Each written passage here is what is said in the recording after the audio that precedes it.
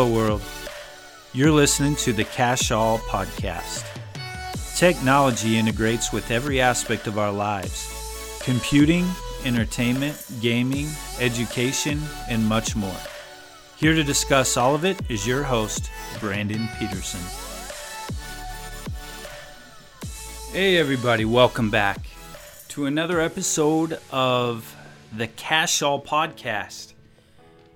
It has been a crazy week. School's been busy. Teaching's been busy. Classes I've been taking have been busy.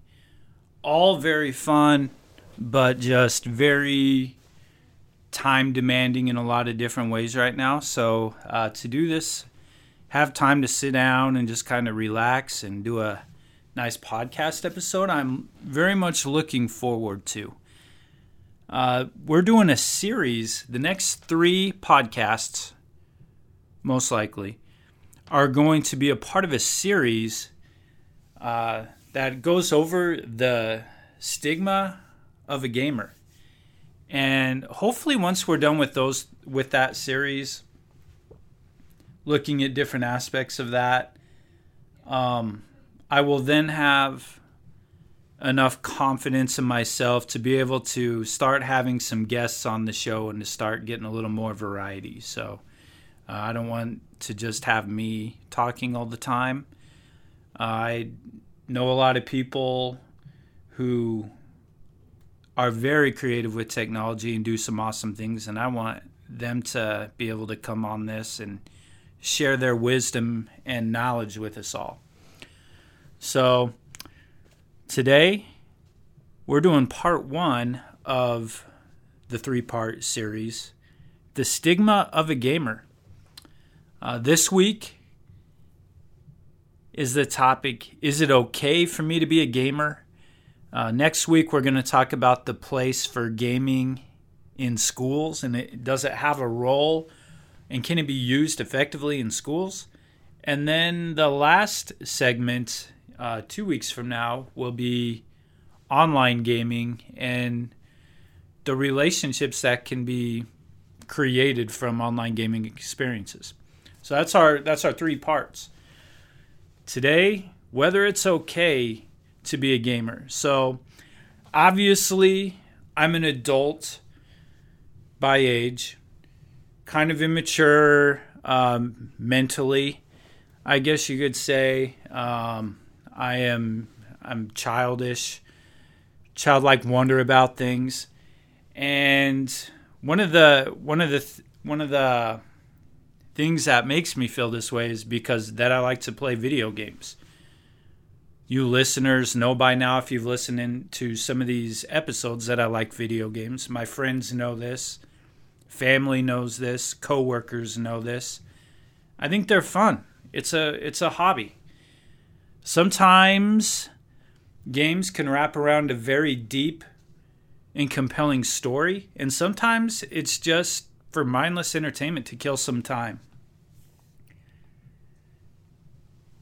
If I'm at work or if I'm with family or even friends, they may ask, what did you do this weekend, or what did you do last week? And, there will be times the answer will be, I played some video games, got a new game I'm pretty excited about. And for some of you who've done this, I'm sure you can relate. You get some judgmental looks. They kind of look at you like, what the heck? You're still playing games? There was where my wife worked before she was a teacher. Her boss would give me a hard time during the summers because me being a teacher, have summers off, obviously. And, and he knew I liked to play games. And so he would say, sleeping in all day, playing games, and was good-natured about it. But you do get a lot of kind of questionable looks, some judgmental looks. And, it's like you don't quit playing because you get old. Everybody together now. You get old because you quit playing. That kind of goes along with gaming as well, I think. We're going to talk about today why we have this stigma, why gamers have this stigma, and why I think it is eventually going to get better. So here's a quick, inaccurate probably history of, off the top of my head, the history of gaming. So a long, long time ago, there was arcades. All right. Then in the late 1970s, home video gaming came out with the Atari 2600.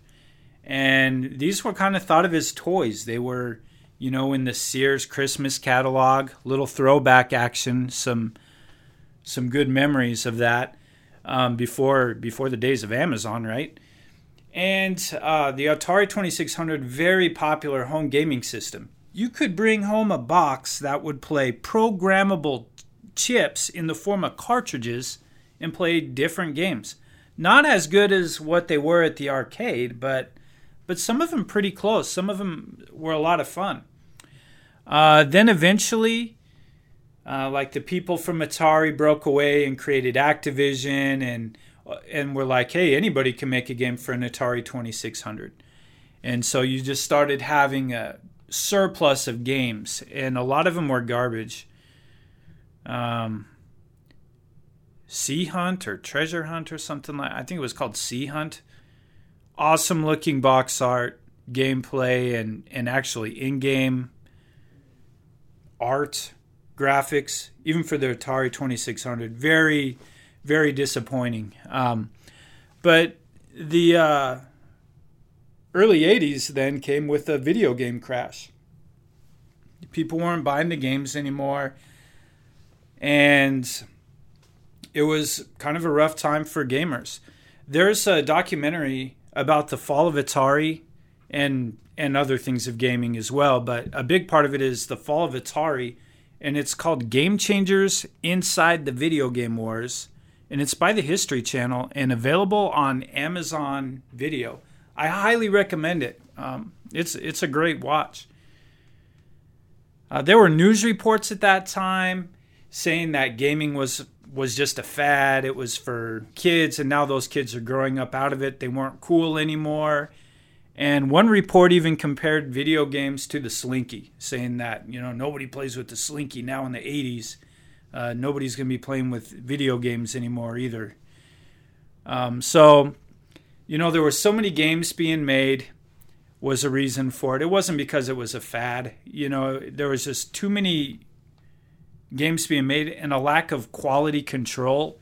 Atari couldn't control who made games for their system, and a lot of games were garbage. And the Atari 2600 was very outdated at that time. The programmers who made games for the Atari 2600 were geniuses at coding, because they were finding ways to create for it in ways that weren't meant to be. It's like in the movie Apollo 13, and they're like, I don't know, it wasn't designed to do that. And then the leader in the movie says, I don't care what it was designed to do, I care about what it can do. That quote reminds me of what it must have been like for coding for the Atari 2600 back in the day. So, that there were a lot of factors why the crash of the video games happened, and then eventually Nintendo came onto the scene, and then was popular. It was popular in Japan first, then over in America. Then you had the rise of Sega, and then Super Nintendo, the competition between those. And at that point in time, when the game Mortal Kombat was created, that was when people started to think maybe games aren't just necessarily a childish thing for little kids. Mortal Kombat, Super Nintendo thought, we shouldn't be selling this. There was blood in the game, so Super Nintendo made the blood green. And then Sega, they gave the red blood of the graphics. And it actually went to the legal process, and they out of this ended up becoming age ratings for games. Sega was noticing that their average gamer was in their teens, while Super Nintendos were much younger. And at that time, then people were thinking, this isn't just for little kids anymore. This is older kids, for kids going to college. Older people can play these as well. So let's start using a rating system to our advantage and design games targeted for different age groups.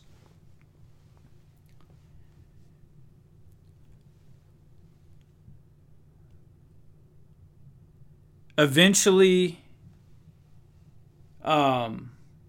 PlayStation, Xbox, all those things came out after that, and now we have like our current next generation of games.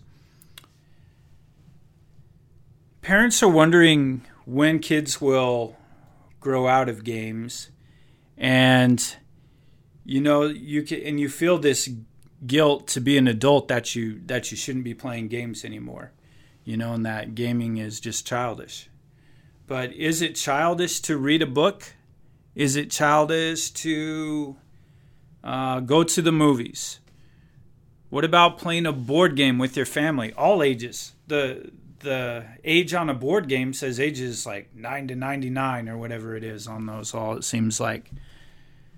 Gaming is storytelling and very interactive form of it. And if you look at the credits of any major game that's being made, it's a whole production. It's just as impressive, if not more so, to look at all the credits of, who made a big game as, a Hollywood blockbuster movie. So here's kind of what I think. People my age, because I started with the Atari 2600 when I was a kid, got a little older, the Nintendo came out, got a little older, I got a Super Nintendo, got a little older, the PlayStation. So I feel like, my generation is kind of and actually people a little bit older than me too, but we're the first generation where gaming started, at a young time where you could pick up and play it. And then we've been through the later stages of our life, the later and more advanced stages of gaming. So I think people around my age will still continue to play games.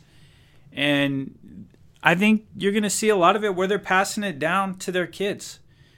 Our family will have some Mario Kart nights. We'll have different games that we'll play on the Nintendo Switch.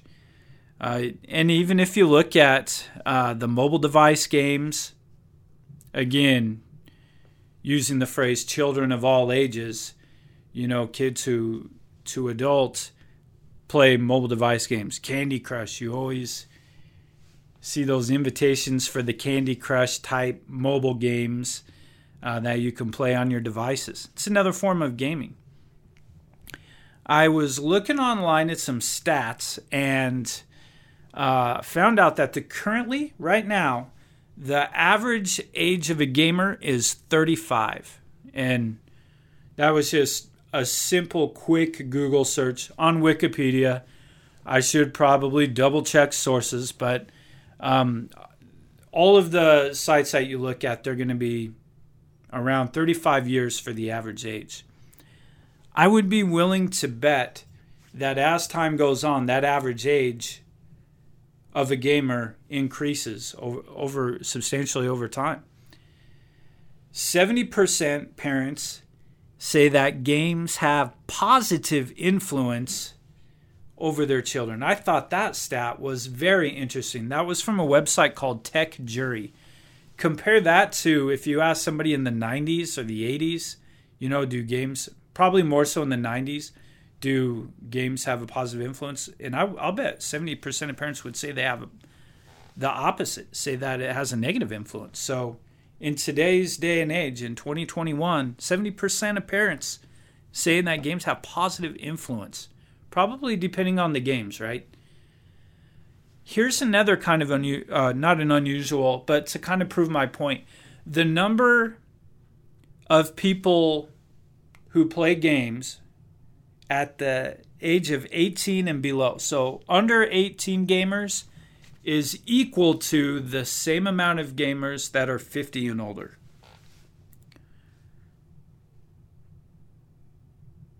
That's crazy.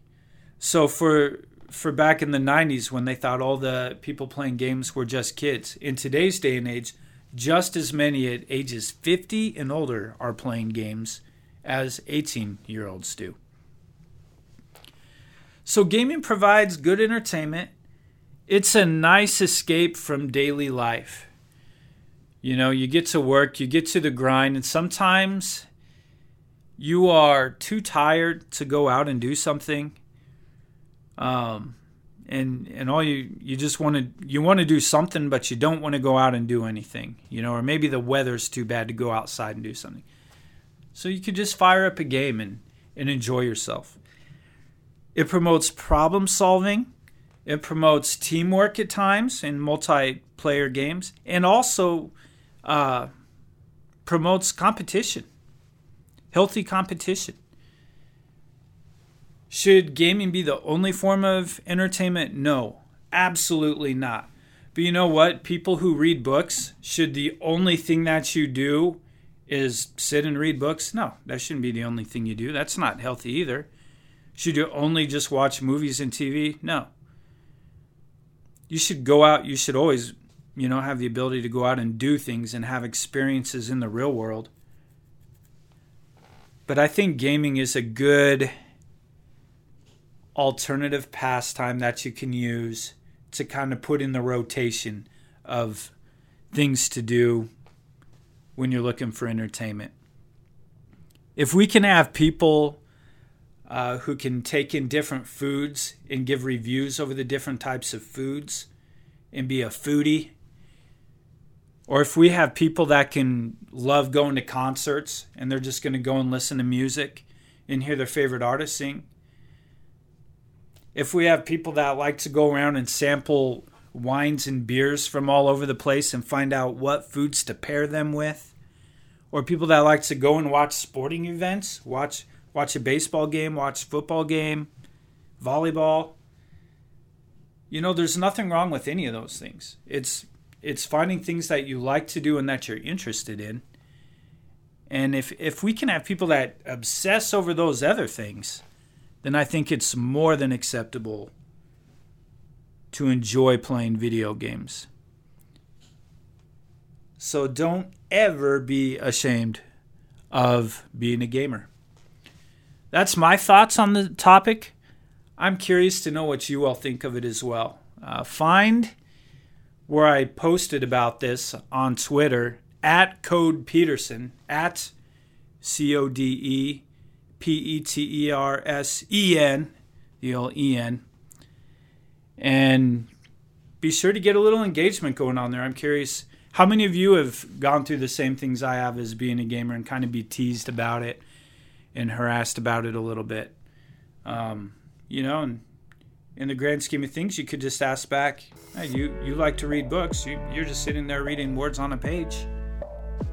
Ultimately, how you're enjoying a story, I'm enjoying the story, another form of it. So shout out back at me on Twitter, interact with me, and thank you so much for listening, and I hope you all have a great week. Thank you so much for listening. Be sure to subscribe and leave a review if you like what you heard. For other content, you can follow me on Twitter, at Code Peterson.